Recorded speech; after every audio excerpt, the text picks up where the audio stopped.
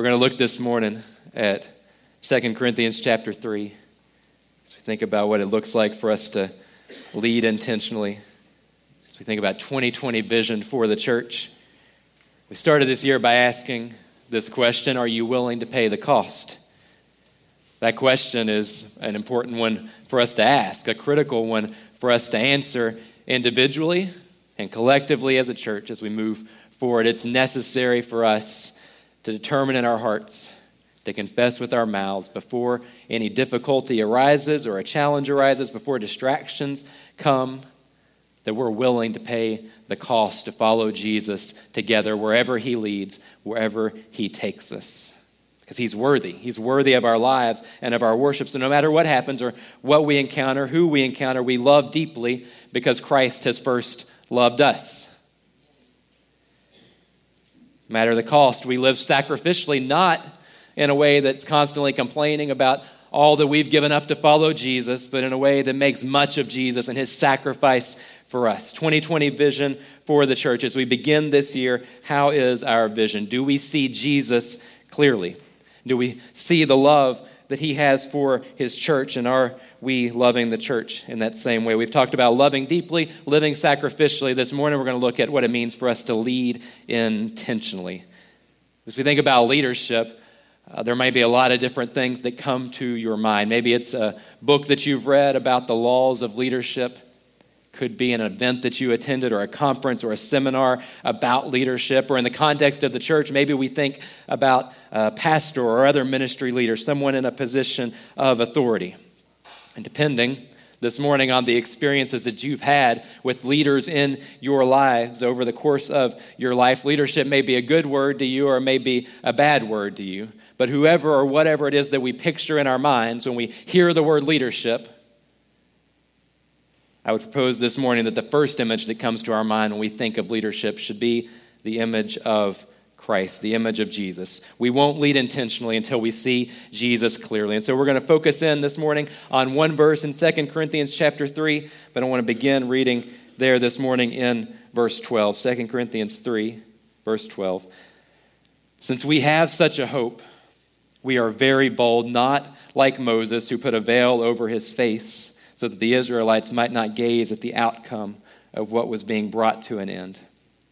But their minds were hardened, for to this day, when they read the Old Covenant, the same veil remains unlifted, because only through Christ is it taken away. Yes, to this day, whenever Moses is read, a veil lies over their hearts. But when one turns to the Lord, the veil is removed. Now the Lord is the Spirit, and where the Spirit of the Lord is, there is freedom. And we all, with unveiled face, beholding the glory of the Lord, are being transformed into the same image from one degree of glory to another. For this comes from the Lord, who is the Spirit. Our Father, this morning we ask that you would help us to see how you've called us to lead. Help us to see who you've called us to be. We sang earlier that we are who you say that we are. Lord, help us to see what you've called us to do, how you've called us to lead in your church, how you've called us to lead in our community, to lead others toward you, to lead others to Christ and the life that we have found in you, the living hope that we have because of what Jesus has done for us. In his name that we pray. Amen. So, we exist to love God as he desires and others as he commands in order to live out our faith in practical ways so that we might lead others to the life-changing presence and power of Jesus. We're called to love deeply, live sacrificially, lead intentionally. Maybe thinking this morning, though, this doesn't seem like a passage about leadership. And at least in terms of how we normally talk about leadership, you are probably right. But when we see Jesus clearly, we will lead intentionally. And so I just want to look at this verse this morning and ask 3 questions that pertain to our leadership. First one is this: who is called to lead? Who is called to lead? You may be sitting here this morning thinking, I'm not a leader, and so this message doesn't apply to me. I'm just going to go ahead and check out. But what this passage tells us is that that's not the case with leadership that sees Jesus clearly. Who is called to lead. Let's look at verse 18 again. It starts this way: we all with unveiled face. As we think about what's going on in this passage, as we take a step back to understand the context here, we see that Paul has quite a history with the Christians at the church in Corinth. He wrote 1 Corinthians, a letter to that church at a time when there were a lot of issues going on in the church. And then Paul visited the church, trying to lead them to repentance, to lead them back to faithfulness in Christ. But he eventually left there without seeing a whole lot of fruit, a whole lot in the way of results. It seems then that he wrote another letter to the church in Corinth, pleading with them to repent, warning them that God's judgment was coming upon them. That letter is lost to us, but ultimately, it seems there, most of the church, again, did not repent at first, but eventually, right, they did. Eventually, most of them began to come back to Christ, and that's the point where Paul is writing this letter, 2 Corinthians, ahead of his next visit to the Christians there in Corinth.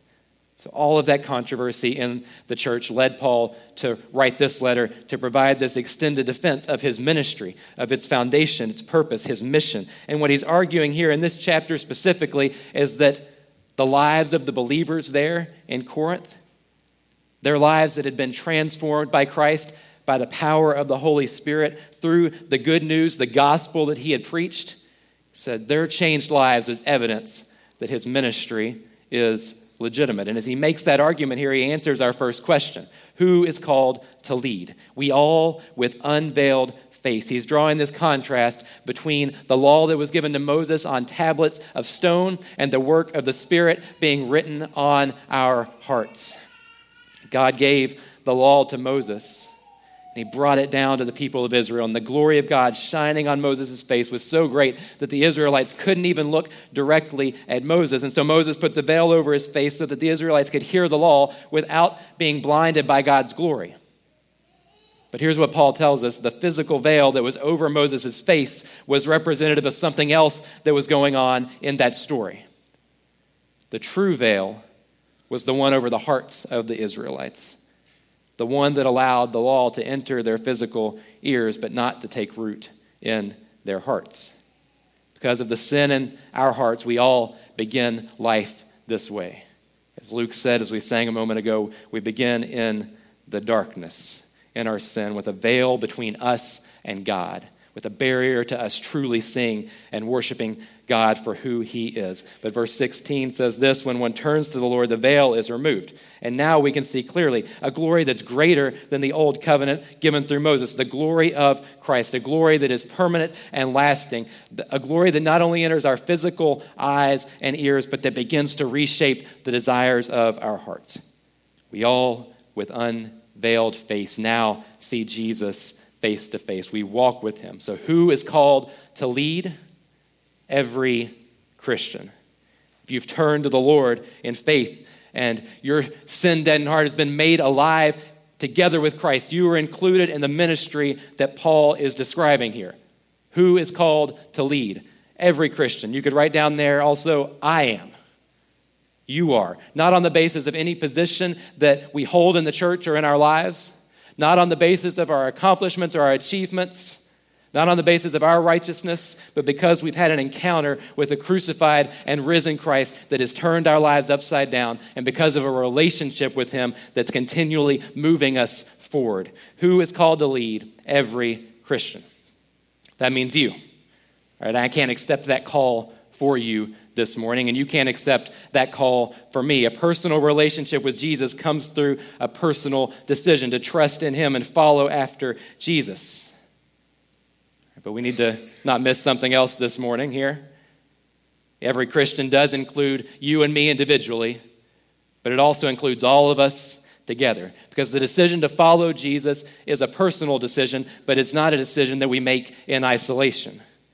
With the salvation that Jesus brings comes forgiveness of sin. It comes new and abundant life, and it also comes adoption into the family of God. When we turn to the Lord, we're entering into this community of believers, this family of faith. And yes, it's true that there are those in the church that are gifted and called to lead in different ways within that community. Some will be called to be pastors, others will be teachers, some will lead small groups, some will set the pace in making disciples, some will lead through music, some will lead through gifts of administration or hospitality, others will set the pace in showing mercy, while others will lead through prayer. And we could go on and on and on, but each of us who has seen Jesus is gifted and called to lead others.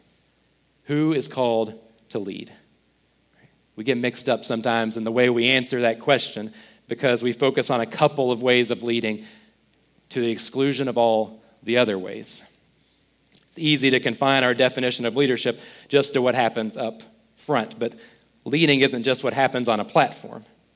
It doesn't even require a program. You're leading when you welcome new members and guests into worship, into God's church. You're welcoming when you're leading when you pray for your brothers and sisters in the church and for those around you who don't yet know Jesus.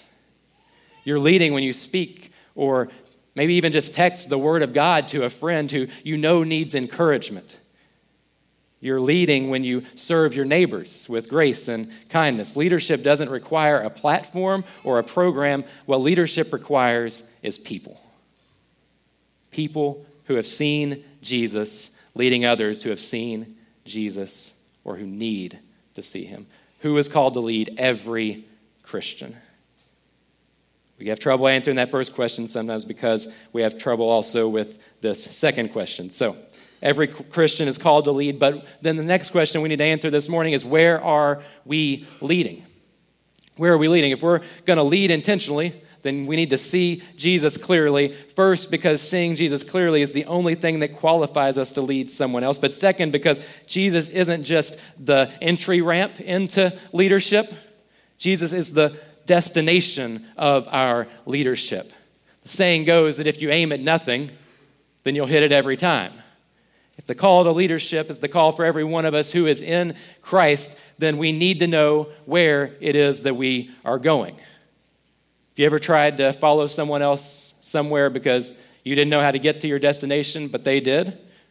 Yes. It's a lot nicer than just them standing up and saying, right, go down the road and there's a house on the right and turn left and all that other stuff, right? That's a lot nicer if you have somebody to go with you and show you where you're going, assuming that they also know how to get there. Knowing where you're going is a pretty important aspect of leadership.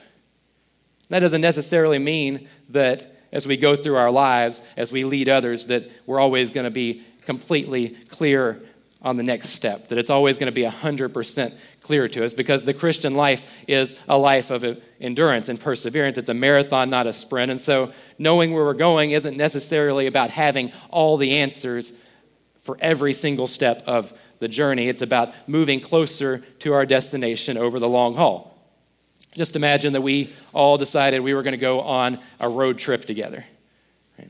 This morning we'll imagine we're going somewhere warm, right? Somewhere with a beach, somewhere south of here. Put the destination in Google Maps, and then we're going to see a couple of options that pop up on that, a couple of routes that we could take, right? It gives you a couple of different options. Maybe one of those goes south and then east. The other goes east first and then south. But both of them wind up with sun, sand, and waves. Both options give you a general idea of the trip that we're going to take, an overview of it, but neither one of them spell out every single step that we need to know. They're not going to tell us where to stop for lunch or where to stop for fuel or where to stop for the night to spend the evening. We're not going to see where the traffic is going to be along the way. Each of us, if we set out from here with a certain destination in mind, might take a little different way to get there. But ultimately, we would wind up, hopefully, at the same destination because we're moving ultimately in the same direction. Where are we leading is an important question. And whether we realize it or not, we're leading where we're going. In fact, where we're going is the only place that we can lead. And in Christ, where we're going is clear. We're all being transformed into the same image from one degree of glory to another. Where are we leading? More like Christ. more like Christ. The journey of spiritual growth in the Christian life, it's one of transformation. Each of us begins that journey with different backgrounds. We come from different paths. Each of us walk that path with different gifts and different circumstances along the way, but we're all ultimately going to the same place, more and more like Christ. Jesus is the image we're being transformed into. Jesus is the image of God. He is, we see later in this book, the light of his gospel. The light of his gospel is what saved us and transforms us by the power of his Spirit. Where are we leading? More like Christ. It clarifies not only where we're leading, but how we're called to lead. Sometimes we think about leaders as those with great power or prestige or with influence. But if where we're headed is more like Jesus, both individually and collectively, then my leadership isn't about power or my power, it's about the Spirit's power. My leadership isn't measured by my pride, it should be marked by humility. If the goal is to become more like Christ, then the way there is also to be more like Christ. And so we won't lead intentionally until we see Jesus clearly. And becoming more like Christ can't mean that we're leading to accumulate power or prestige or influence for ourselves so that others will serve us, because Mark 10:45 tells us this about Jesus: even the Son of Man came not to be served, but to serve and to give his life as a ransom for many. More like Christ means more serving those who have nothing to offer us in return, serving when it's convenient and serving when it is costly. Becoming more like Christ can't mean we lead solely to gain the love and approval and admiration of others who are just like us, because Romans 5:8 tells us this. God shows his love for us, and that while we were still sinners, Christ died for us.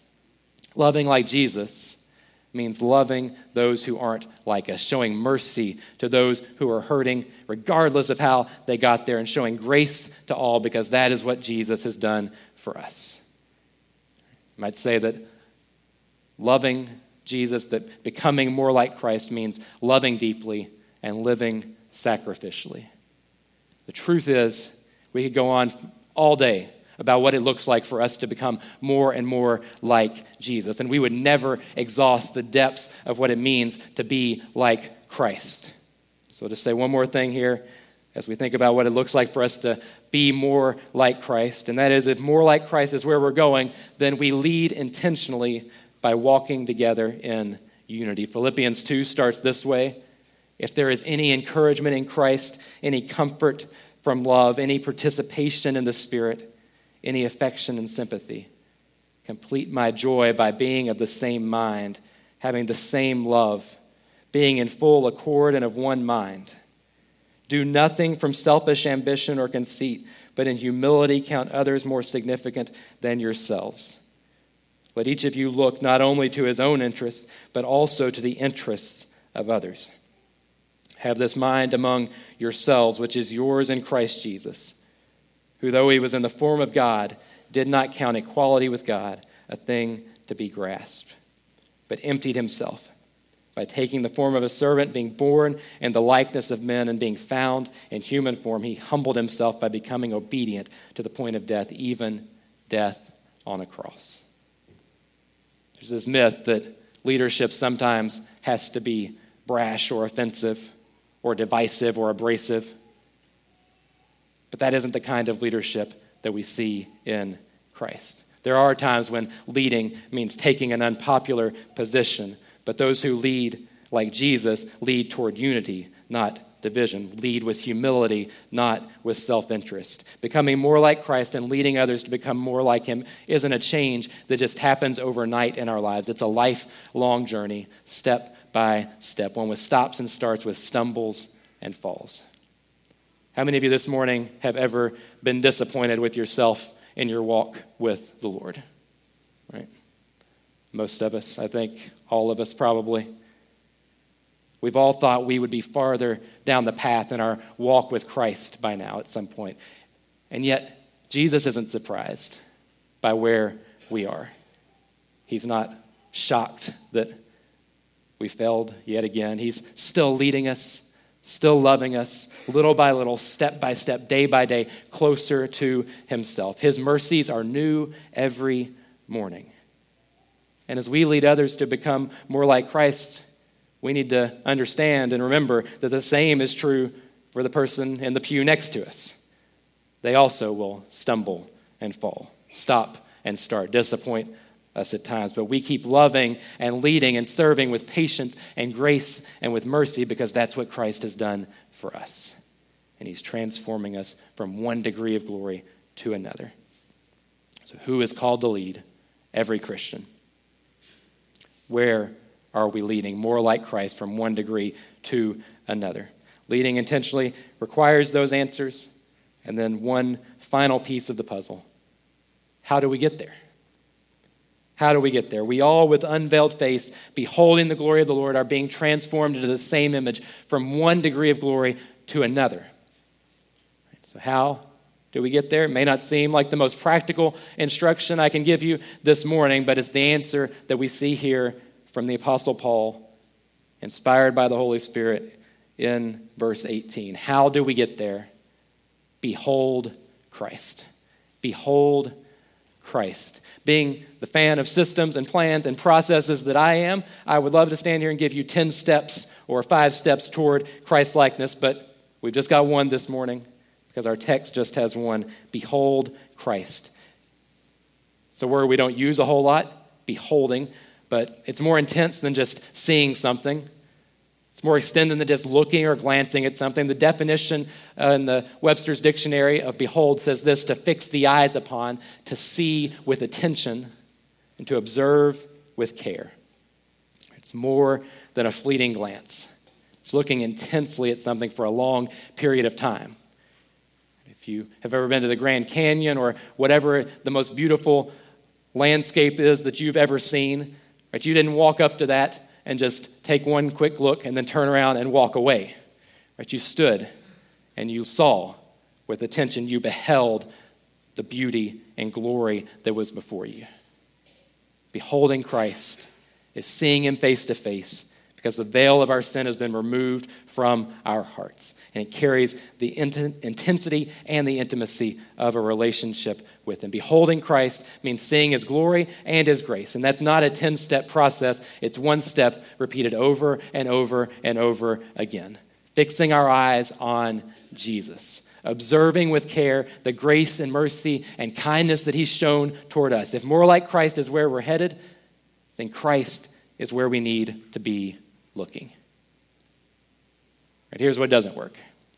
If I'm looking this way and I try to go that way, there are going to be some issues that come up along the way. I'm not even going to try it because I would wind up falling down this morning, and that would be more distracting than it was helpful, although it might make the point clear there. We have to look where we're going or we're going to get hurt. We're going to run into problems we probably aren't even going to make it there at all. There's a reason why the driver's seat in our cars are pointing forward and not backwards. We need to be able to see where we're going, but the biblical principle here is actually even deeper than that. It's that we are always going where we're looking, period.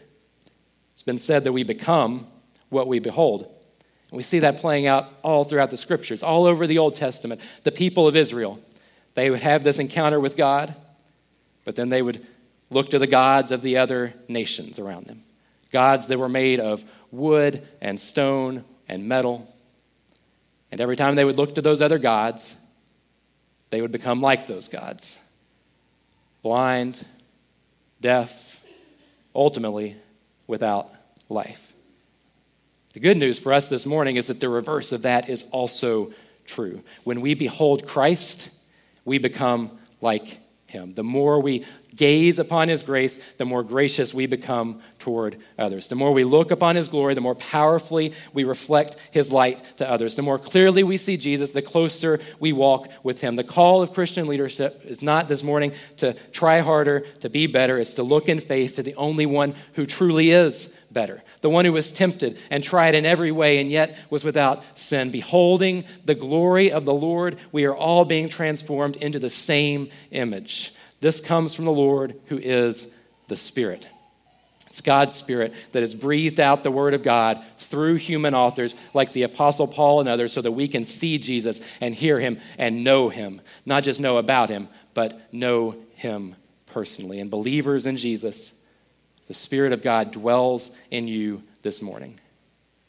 He is at work in our hearts, causing us to behold the glory and beauty and grace of Christ. That's hard for us to even get our minds around, hard for me to understand because it's beyond what I can accomplish or fully comprehend. It's God's grace in my life that a sinner rebellious against God, blind to the nature of God, dead in my sin, can claim the truth that we read in Romans 8, for example. That there is therefore now no condemnation for those who are in Christ Jesus. For the law of the Spirit of life has set you free in Christ Jesus from the law of sin and death. For God has done what the law, weakened by the flesh, could not do. It is only by God's grace that I can behold him and become like him. I don't have the power to do that on my own. But there is a tension that we see in our walk with the Lord. We're saved by grace through faith, being transformed as the Spirit works in our hearts and in our lives, and we are commanded and called to keep our eyes fixed on Jesus. We're commanded to behold the glory of Christ in his word. Psalm 16:8, the psalmist says, I have set the Lord always before me. I've set the Lord always before me. The psalm says there, I'm keeping God in front of my face. No matter what happens, no matter else goes on, I'm going to focus on who God is and what he's done for me. So how do we become more like Christ? By beholding Christ. That's us saying, I've set Christ always before me. So to ask this morning, what are you doing in your life on a daily basis to keep Christ always before you, to keep your eyes fixed on Jesus? What are the regular rhythms in your life that push aside the distractions, the sin, the weights that can so easily set us aside from the path that Jesus has called us to walk? What are you doing to fix your eyes on him? There are a few ways that we can do that. A lot of ways, actually. But the first one, the most obvious one that comes to my mind, is to read the Bible, right? On purpose, to make it a priority in our lives, to have a plan, not to make it a rule to keep or another law to obey. Right? Don't read the Bible just as something to check off your to-do list. Read the Bible because in these words, breathed out by the Spirit of God, we see the glory and grace of Christ on display. Read the Bible because of a relationship with Jesus. And the relationship with Jesus is like every other relationship in our lives. It requires good communication. So reading the Bible isn't doing your homework. Reading the Bible is sitting across the table from a friend or a family member that you love. Because as you sit across the table from somebody and have a conversation with them, you hear what they have to say. You hear what's on their heart. You get to know them and what they're going through, who they are and what they're about. And as you get to know someone, you begin to see them more clearly.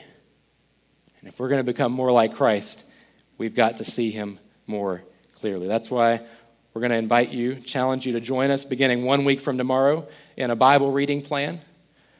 We're going to be preaching and teaching through the Gospel of Luke over the next couple of months, and we're going to read it together, about a half a chapter per day as we walk through the life of Christ together.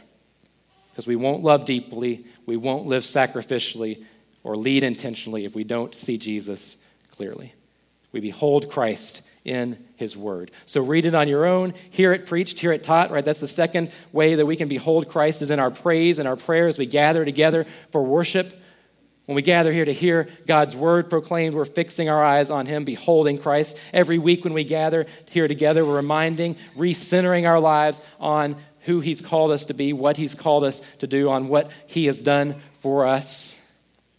We become like what we behold. And so if more like Christ is our goal, then beholding Christ has to be our top priority. We shouldn't be too surprised if we find that our lives look more like what we see on cable news or in our Facebook feed, if that's what we spend most of our time beholding. That's why it's so important that we regularly gather together. Not so that our attendance numbers go up, but because we need to hear one another, raising our voices, singing and worshiping and proclaiming the good news of Jesus. It's one of the ways we behold the glory of the Lord and become more like him. Worship, life groups, Wednesday nights, everything that we do on a regular basis, these are rhythms that we've built into the life of our church. They're about beholding the glory and goodness of God and being transformed into his image from one degree of glory to another. It's not just to keep us busy. It's about becoming more like Christ. So we won't lead intentionally until we see Jesus clearly. Till we know that each of us who has been saved by Christ has been called to lead in Christ, to lead others to Christ. Until we know the leading is not about a position of power, but it's about a posture of humility. About becoming more and more like Jesus over the course of our lives. We won't lead intentionally until we know that becoming more like Jesus begins with beholding him, not with just trying to behave.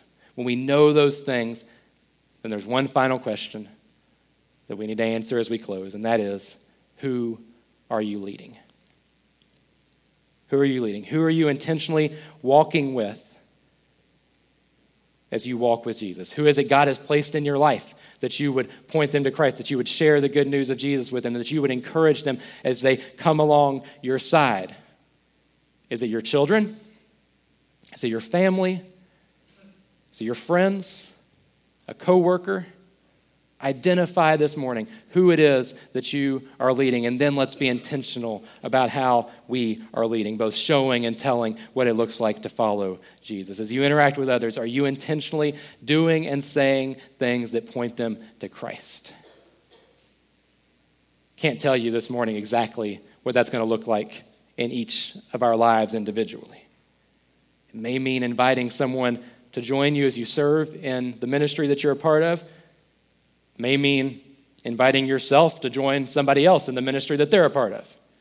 It may mean inviting someone to join you in a Bible reading plan. It may mean starting a conversation with a group of friends about about why you're so committed to church and why you're so committed to the Lord. It may mean praying together as a family. I don't know exactly where leading intentionally starts for you, exactly what the next step is for you. But I know it begins for each of us exactly where we are today. And it doesn't require big leaps forward or that we suddenly have it all together. It starts where we are and moves forward, one step at a time, from one degree of glory to another, beholding Christ until we one day behold him face to face forever and ever. Revelation 22, verse 4 says this: they will see his face. His name will be on their foreheads, and night will be no more. They will need no light of lamp or sun, for the Lord God will be their light, and they will reign forever and ever. More like Jesus is our destination. That happens the more that we see Jesus, until one day we're with him forever and ever and ever. Our Father, this morning, we thank you for Jesus, for the light that is shown in our hearts through his life, through his death, through his resurrection,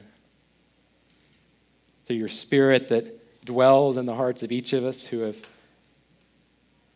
trusted in Christ and received the grace and the forgiveness that he offers, or that have been adopted into your family, that we can sing that we are your sons and we are your daughters, that you are our Father who loves us deeply and who cares for us, Lord.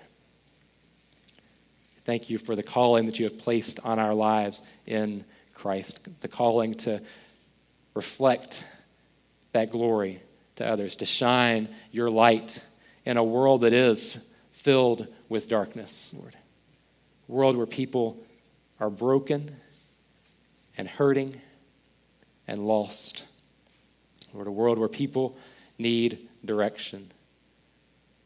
Lord, as we look to Christ, Lord, we pray that you would give us boldness and courage and joy as we lead others to walk with Christ and to know him and to see him, Lord. Pray this morning that As we think about our lives and what it looks like for us to lead intentionally, Lord, would you reveal to us even this moment ways that we're falling short, Lord, ways that we're not leading others closer to you, Lord. Lord, that we would repent of those and trust in Christ, that we would pursue righteousness in our lives, Lord, in a way that points others to your goodness and your holiness, God. We just pray that as we sing this song, as we respond this morning to your word, Lord, that you would help us to lead, even beginning right now. Lord, give us clarity to take the next step that you're leading us to take, and then the step after that.